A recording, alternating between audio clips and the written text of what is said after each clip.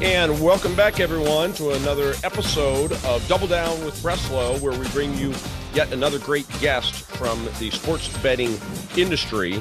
We have today Joseph Martin, who's going to cover a subject that we haven't covered yet, but it's a really important element of the gaming business, and that's money laundering. The gaming business for a long time has been used by money launderers, and it's, for the most part, an obligation of operators to check for money laundering and make sure that they are paying attention and reporting money laundering. So Joseph Martin has a great new tool for that. His company is called Connectify. Joseph, welcome to the program. Thank you. It's great to be here. So, and I know you guys aren't just about money laundering. It's also primarily about, player behavior. So there's a lot of things that you can find out about how players are playing and why they're playing the way they're playing. So there's a lot of stuff we'll get into, but let's start with money laundering and just talk about it broadly speaking as a problem in the gaming business historically. Yeah, absolutely. So, money laundering is really a big topic. Right. When you think about money laundering, it is, cleaning your money to facilitate all kinds of different types of nefarious activity. And so that could range from just cleaning your money, right? Or it could be there's all kinds of like human trafficking that's involved. There can be sex trafficking. There's a wide range of different types of criminal activity that touch this space, right? If you generate lots of illicit funds from fraudulent activities, then you would need to clean that money to get into the banking system and be able to use it, right? And so casinos have been historically often targeted as organizations that process a lot of transactions. And there's a lot of different ways to conduct activities in a gaming organization. And so it's been attractive to people involved with this type of criminal activity to misuse the services of a gaming organization to run money through the organization. Gaming organizations are licensed and they fall under the Bank Secrecy Act. And there's a lot of regulation around that. The BSA, the U.S. Patriot Act, IRS is the primary regulator examiner over the gaming industry. And so for a long time, historically, gaming organizations have cared about this issue and they've dedicated human resources to this issue. But there hasn't been a lot of technology in this space until very recently. And so they've really struggled with like single point solutions, really narrow scope solutions, out of date type software solutions. And they've had to throw a lot of human resources and labor. And so you might have these larger organizations and you're talking about 7 million plus active players and 50 million players in their database, right? A large casino organization and moving over 1 billion transactions a year. And even if you staff up to like some of the largest program I've ever heard of in gaming is like 90 AML professionals, right? And if you have this large staff, it's just a drop in the bucket, right? Of what you're able to look at. When I was at Caesars Entertainment and I was an AML analyst there, they dedicated a lot of resources to compliance, and we had an investigation. And to be clear, they have a legal obligation to be looking for this. Is that right? And if so, where does that legal obligation come from? The legal obligation really comes from the Bank Secrecy Act, which has been around for a long time. Started in the 70s in the Nixon administration, and it's evolved over time. And then that was reinforced by the U.S. Patriot Act and other laws and regulations. And so they have a legal obligation to not facilitate criminal activity, right? And they're held accountable for that. You see large fines, people can get their license revoked. It's not only in the U.S., internationally, you see issues in Australia right now with gaming organizations getting their licenses revoked because of this issue. And so I think the U.S. was really aggressive on AML regulation early on. And then you see the EU in other organizations, in other international bodies, in other foreign government organizations now regulating it really stringently. And walk us through how someone or some entity launders money through a gaming company. How would they do that, or how have they done that? There's a lot of methodologies, and the methodologies really evolve, and they have evolved over time. And so some of the methodologies that are pretty common, or there's different types of analysis that you'll look at, like maybe people walking out with large volumes of chips out of a brick and mortar casino, right? Like, why would you do that, right?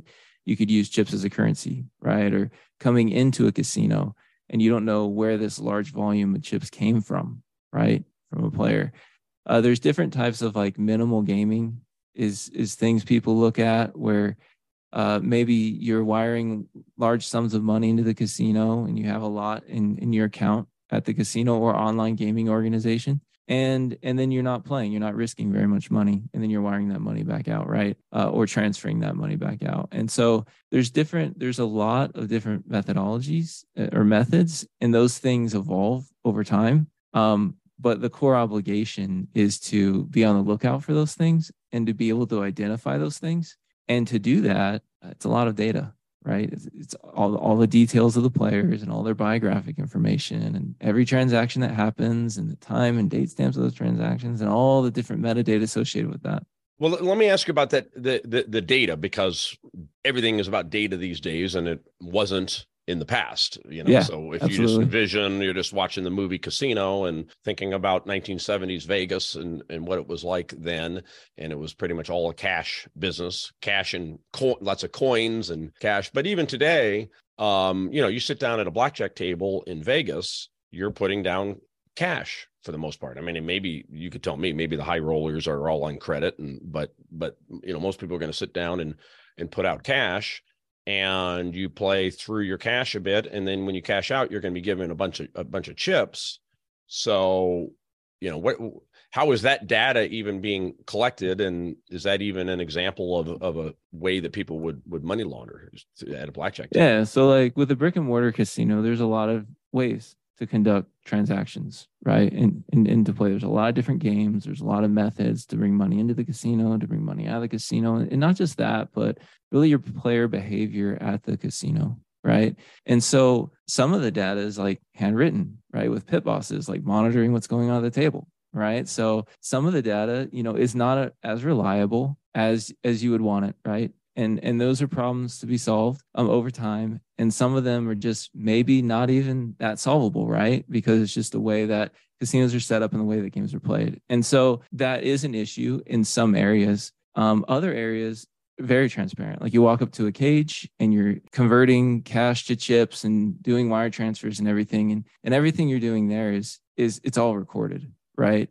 And so it just kind of depends where you're at the casino and what game you're playing and what that transaction looks like to be able to kind of assess the quality of that data. Mm-hmm. But at the end of the day, the data is going into the system, right? And once the data is in the system, it's within your universe of knowledge and you're held accountable for that. So the government... Let me just walk you through that scenario, just because I'm just curious when you talk about the data that goes into the system. So a guy goes to the cage and says, I'd like $5,000 worth of chips, right? Mm-hmm. So that transaction is going to be completed relatively simply. The guy hands him $5,000 cash and gets $5,000 chips.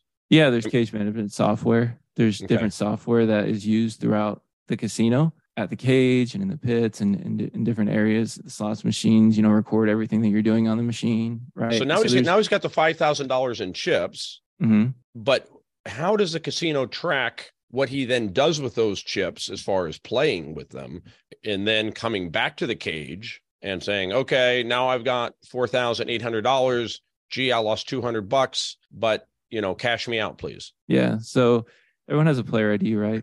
And so every transaction at the casino is recorded. And so a lot of it. Well, hold on. When you say everyone has a player ID, what do you mean by that? You're talking about a player card, or because not everybody has a player card, right? Yeah, that's right. So anyone, I guess I should more accurately say anyone that passes a certain triggering event or threshold will have a player ID. Once they have an ID, right, and they have a player card, then transactions are tracked against that player ID and that player card. Assuming they like use to call it rated play. Right? But if they choose not to use it, which if I'm a money launderer, I don't want to be tracked, right? So I don't want my points. Thank you very much for the free breakfast, right? So, so I'm walking around and I'm playing at the tables and I'm not putting down a card, which, half of the people don't put down a card.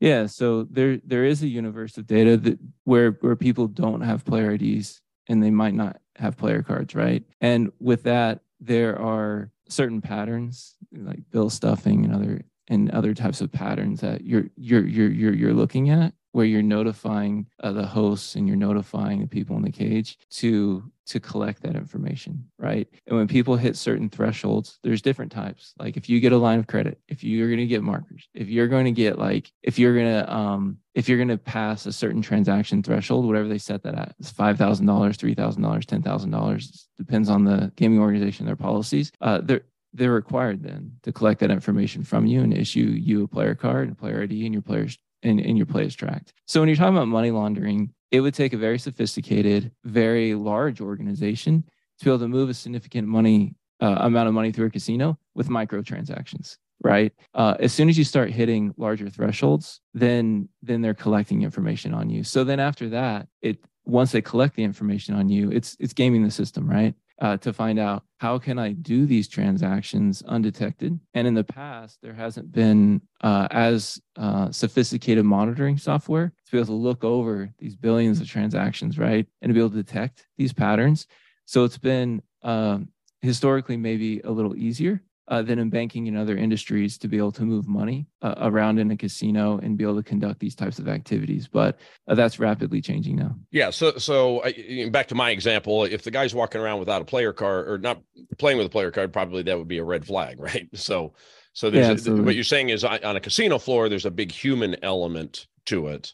I guess another point you're making is that, yeah, if you're talking about smaller dollars, maybe it's not terribly difficult to launder smaller dollars. It is harder to catch that. But what is most concerning to casinos and ultimately regulators, I would think, is the larger dollars, which, you're saying basically larger dollars are going to be tracked on the system and therefore able to be monitored by your system, right? Yeah, and it's just not larger single transactions, but it's an aggregation, right? You're aggregating transactions over a period of time. When you hit thresholds, then that players becomes in the rate of play, right? They get an ID, get a player card, and then all their activity is tracked. And the casino's using that for a lot of different ways, right? There's marketing, and they're incentivized to be able to you have comps and you have all this marketing and all this other stuff that casinos really care about. And so there's a great incentive for them to encourage people and incentivize them to become within, to have a player ID and to have their activity tracked in this way.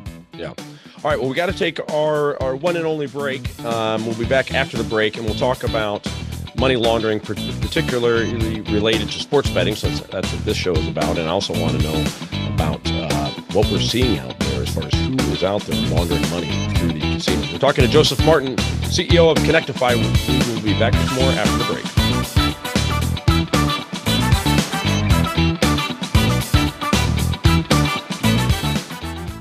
The world's best-known investor and Wall Street expert Warren Buffett once said, "Wall Street is the only place that people ride to in a Rolls-Royce to get advice from those who take the subway." Mr. Buffett's quote is remarkably accurate, but how many people would rather receive advice from him than someone simply guessing? Welcome to Buy, Hold, Sell, your single source for Wall Street knowledge and profitable guidance. Please join me, Todd Schoenberger, and fellow trader Tobin Smith, as well as host Veronica Dudo, for a podcast known to move the needle for investors. Tobin and I are seasoned Wall Street executives with deep investment experience, and we are prepared to share our advice to those who choose to listen. Download Buy, Hold, Sell today on the Evergreen Podcast Network or your favorite podcast channel.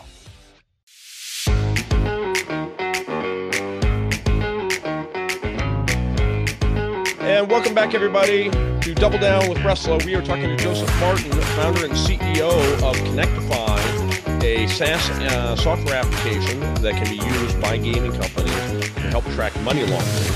And I want to talk specifically about sports betting, but before I do, give us an idea of what you guys are seeing out there when it comes to money laundering. What kind of criminal enterprises are the primary money launderers that we're catching in the casino space? I think a really important aspect of that question is really technology, right? You have these large universes of data, right, that these gaming organizations have, and they're siloed in different systems in different places. And it's a challenge to bring all that data together and to look at it, right? Even if you have a massive labor force looking at it, if they're using mainly Excel spreadsheets and access databases and outdated technology, it's really difficult to see those patterns and those trends. And so what we're seeing right now is gaming organizations modernizing their own internal systems so they can connect with SaaS companies like us, like more modern companies that can provide them analytical tools, not just for anti-money laundering, but really all areas of their operations. So you're seeing this like revolution in the gaming industry, from brick and mortar casinos, even small casinos, all the way up to the largest commercial casinos and online gaming companies, really modernizing their data stacks and be able to pull in companies like Connectify that can provide analytics, visibility, case management, reporting to the U.S. government. And with that, now we're starting to see more trends, right? A lot of it's like the same stuff that we've always been aware of, right? Gaming's been around for a while. And we know different types of nefarious activity. And so a lot of it's detecting more effectively that activity across a system of casinos. One thing that Connectify does that's really unique is that we can connect multiple properties into one single view. So if I'm sitting at MGM or I'm sitting at Caesars Entertainment, now I can see what James is doing across all of my properties and the trends and the patterns that it's conducting. And that's never been done before in gaming. And so it's a very exciting time for gaming to be able to modernize. And the next step is going to be applying artificial intelligence to that. And that's where it's going to really address your question, right? If we talk from a year from now, right?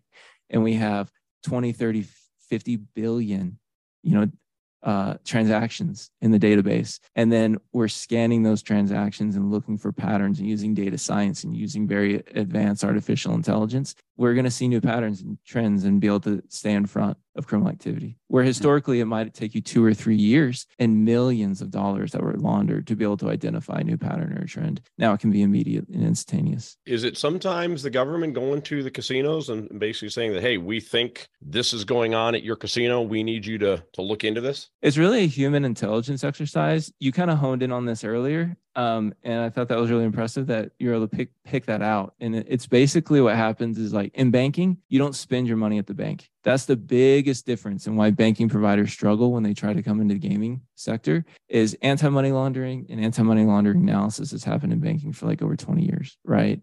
Since 9/11, it's been a focus. Counter-terrorist finance, anti-money laundering, and all of these things, right? But the big difference is you don't spend your money at the bank. You spend it out in the real world. And all the bank sees is the in and out transaction. And so you're looking at deposits and withdrawals, basically what it comes down to, right? In gaming, it's different. You're spending money on the FanDuel app or on the DraftKings app, right? And you're interacting with the game. At a brick and mortar casino, you're walking around the facility and you're interacting with the game. So there's all this human intelligence, right? A dealer knows what looks weird, right? And having that reporting mechanism where they can just click a few buttons and say, hey, this weird thing happened, and file an incident with the compliance office, that color is extremely important, because now you have data, you have this additional color, these additional descriptions and narratives, and you start piecing these stories together. And so a lot of it is gaming organizations pulling all this data together, getting it over to the federal government through suspicious activity reporting and all of that. Federal government does some really interesting things where they have these databases across banking and insurance and gaming and all of these industries that are higher risk that fall under the Bank Secrecy Act, and they can aggregate all of these incidents and these reports, and they can see patterns and trends across the U.S. They also collaborate internationally with other foreign governments, where they can do intelligence research on these syndicated crime groups that are global, and they rely on this reporting from these industries to be able to do that. So if we're talking about online sports betting, what would be something that would trigger effectively a red flag for you guys for money laundering? There's a lot of different things that happen in sports betting. I think equal to money laundering is fraud, right? So it's both. For money laundering, a huge analysis would be things like minimal gaming, like how much are you risking, how much are you playing on the app. It makes sense if you're on there playing and you get a big win and you're like, I'm not going to risk anymore, I'm good, right? But it might make less sense if you're playing with hundreds of thousands of dollars and you're not like betting anything, right? And then you're transferring that money out to your bank or wherever else, right? So there's a lot of different types of typologies and methodologies and different things and methods that we look at and patterns. But a lot of it is really providing visibility into the player history, Like, are there certain months out of the year that they play really heavy because maybe they're really into the NFL and they want to bet really heavy, sports betting over NFL season, but other seasons they don't play as heavy. And then that behavior all of a sudden changes and they're playing really heavily throughout the year and they're not betting very much and things like that. So a lot of it's really, you really set a baseline for what is normal. First of all, you have to understand patterns of suspicious activity, right? And once you understand that in the universe of the different types of methods of money laundering, then what you do is you set a baseline for every individual player. And you need modern technology to do that, right? So if you have 7 million players on DraftKings or someone big like that, right? And they're doing 10 billion transactions a year, right? What you're doing is setting a baseline for every single individual, giving them a profile, giving them a risk score, setting a baseline, and then letting people know when that behavior changes and showing them the patterns and the trends, right? Line graphs, bar graphs, all kind of fancy data, like just simple data analytics where you can just show people patterns of activity. When you're talking fraud, there's a lot of fraud that happens. So you might be tracking IP addresses. Like if two people log in, if one person logs in from Florida and from Alaska at the same time, like that might be an issue, right? And so a lot of it's like location and IP addresses, and there's a lot of different ways to conduct fraud in gaming, and gaming companies can be bleeding out quite a lot of money, especially with the promotions that they give to attract new players. What would be an example of fraud that they have to be on the lookout for? I think a lot of the basis of fraud starts with like good identity verification. Like when you're onboarding your players, like, do you know who they are and are they lying to you, right? Are they actually who they say they are? Once you have that foundation, I think, like I said before, IP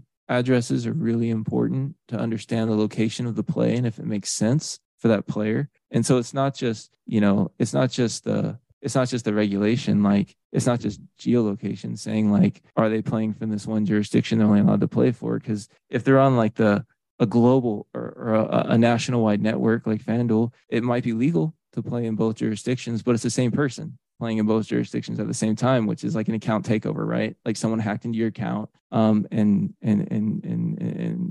they're playing. There's a lot of different schemes that players might use to try to draw money out of the casino. But those are just a few. So if in a hypothetical, a guy deposits $25,000 into an account, an online sports betting account, makes a couple small wagers, waits a bit, and then says, okay, I'm cashing out. That's a red flag, it sounds like, right? What would happen next? It's really an investigative case, right? You have a compliance department, a risk management department, and you'll have AML investigators, AML analysts, and a technology company like Connectify. We're generating like these red flags, right? This thing happened, and we have different types of mitigating factors and different types of ways to do this analysis to be able to reduce false positives and say, we're pretty confident that this pattern has emerged that you might want to look at. And then it's really a data presentation, right, for the software company to be able to present to the user, to the AML analyst, to say, here's the trends, here's the patterns, here's their historical information. Have they been doing different types of things that we're concerned about over a period of time, or is this a one-off incident? Is this the first time it's happened? You provide that context, and then it's an investigative case, right? You would open a case, you would investigate it. You have to use the U.S. government and the regulations for anti-money laundering says you have to use all available information. So you have to have access to all your data, and you're talking about petabytes of data that these gaming companies have. So it's about using modern software to be able to pull that data together, be able to do an investigation, be able to find relevant pieces, material information, and then make a decision. And a lot of times the decisions are twofold. One, do you have an obligation to report it to the federal government, right? Do you have to submit like a suspicious activity report that this thing happened, right? And then using technology to be able to facilitate that process to get that report sent off, right? Within the timelines that you're required to by law. So it's all about these suspicious activity reports, right, that they submit, and those go to what, effectively the FBI, which then determines... FinCEN. It goes to FinCEN, and there's different federal agencies and government agencies that have access to that information at that time, right? But then the second decision that's equally important is, what are you going to do about it as an organization, right? Like, are you going to end your relationship with that player, right? Or are you going to modify the relationship with that player and just say, look, we're going to set a cap on your wire transfers because we think you're misusing that service or whatever, right? And so you can get really smart and surgical about it. Where in the past, when you didn't have really modern technologies behind it, it's like a blunt force instrument. Like, this guy did something bad, we might get in trouble because the federal government doesn't, want to see this type of activity, so we're just going to ban these players. And that's unfortunate because the players they might be just superstitious. So they're cashing out at certain intervals or doing other types of things that look suspicious, but they're really not, right? And so being able to get more surgical and be able to set certain types of limits and be able to monitor play in certain ways is a much more effective way to save player relationships, to be able to run your business, to be able to scale your business. And there's modern technology now available to do that. Mm-hmm.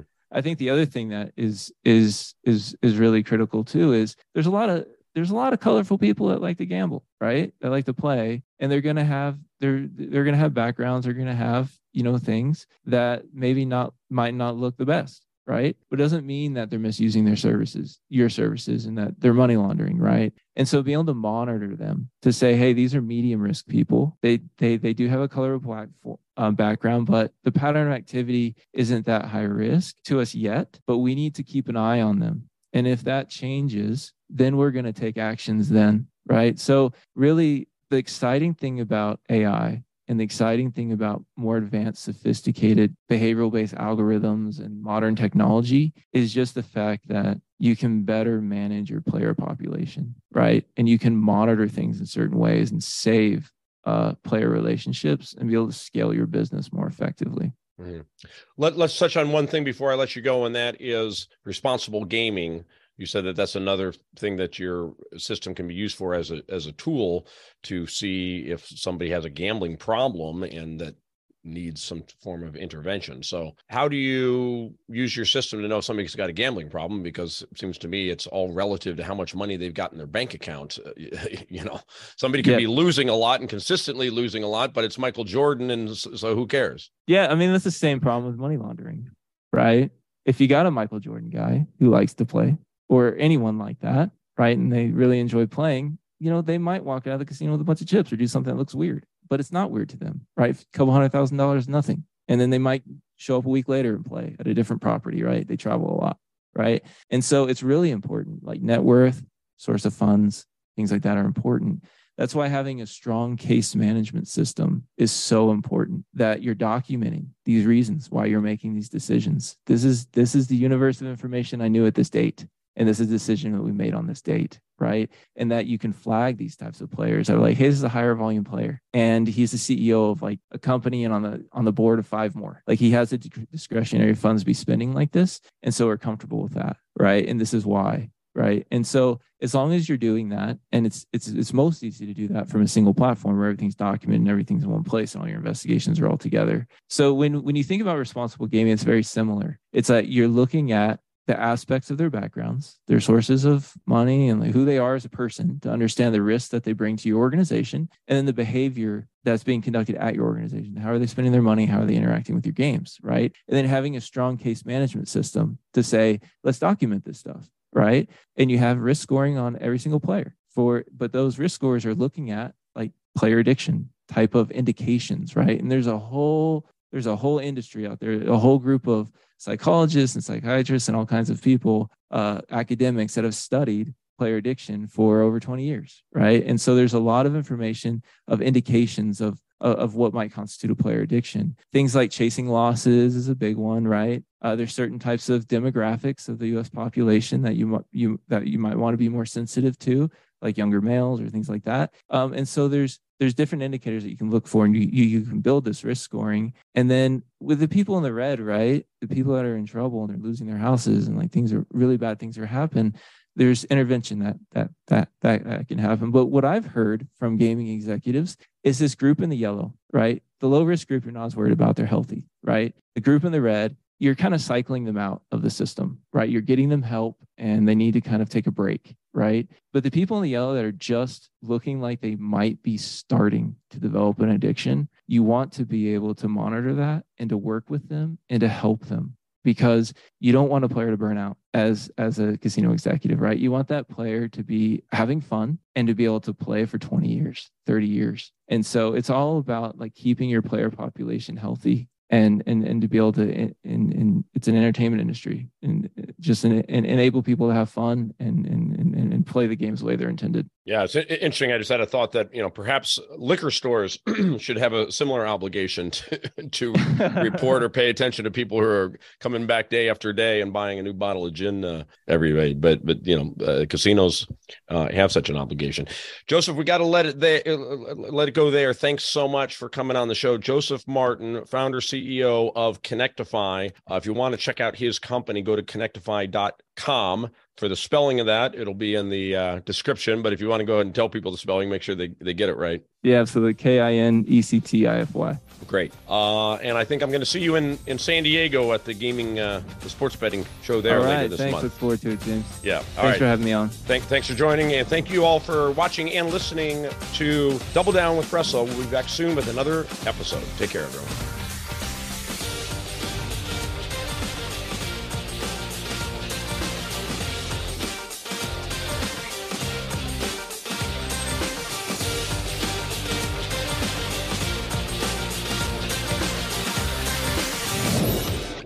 I want you to smash that like button.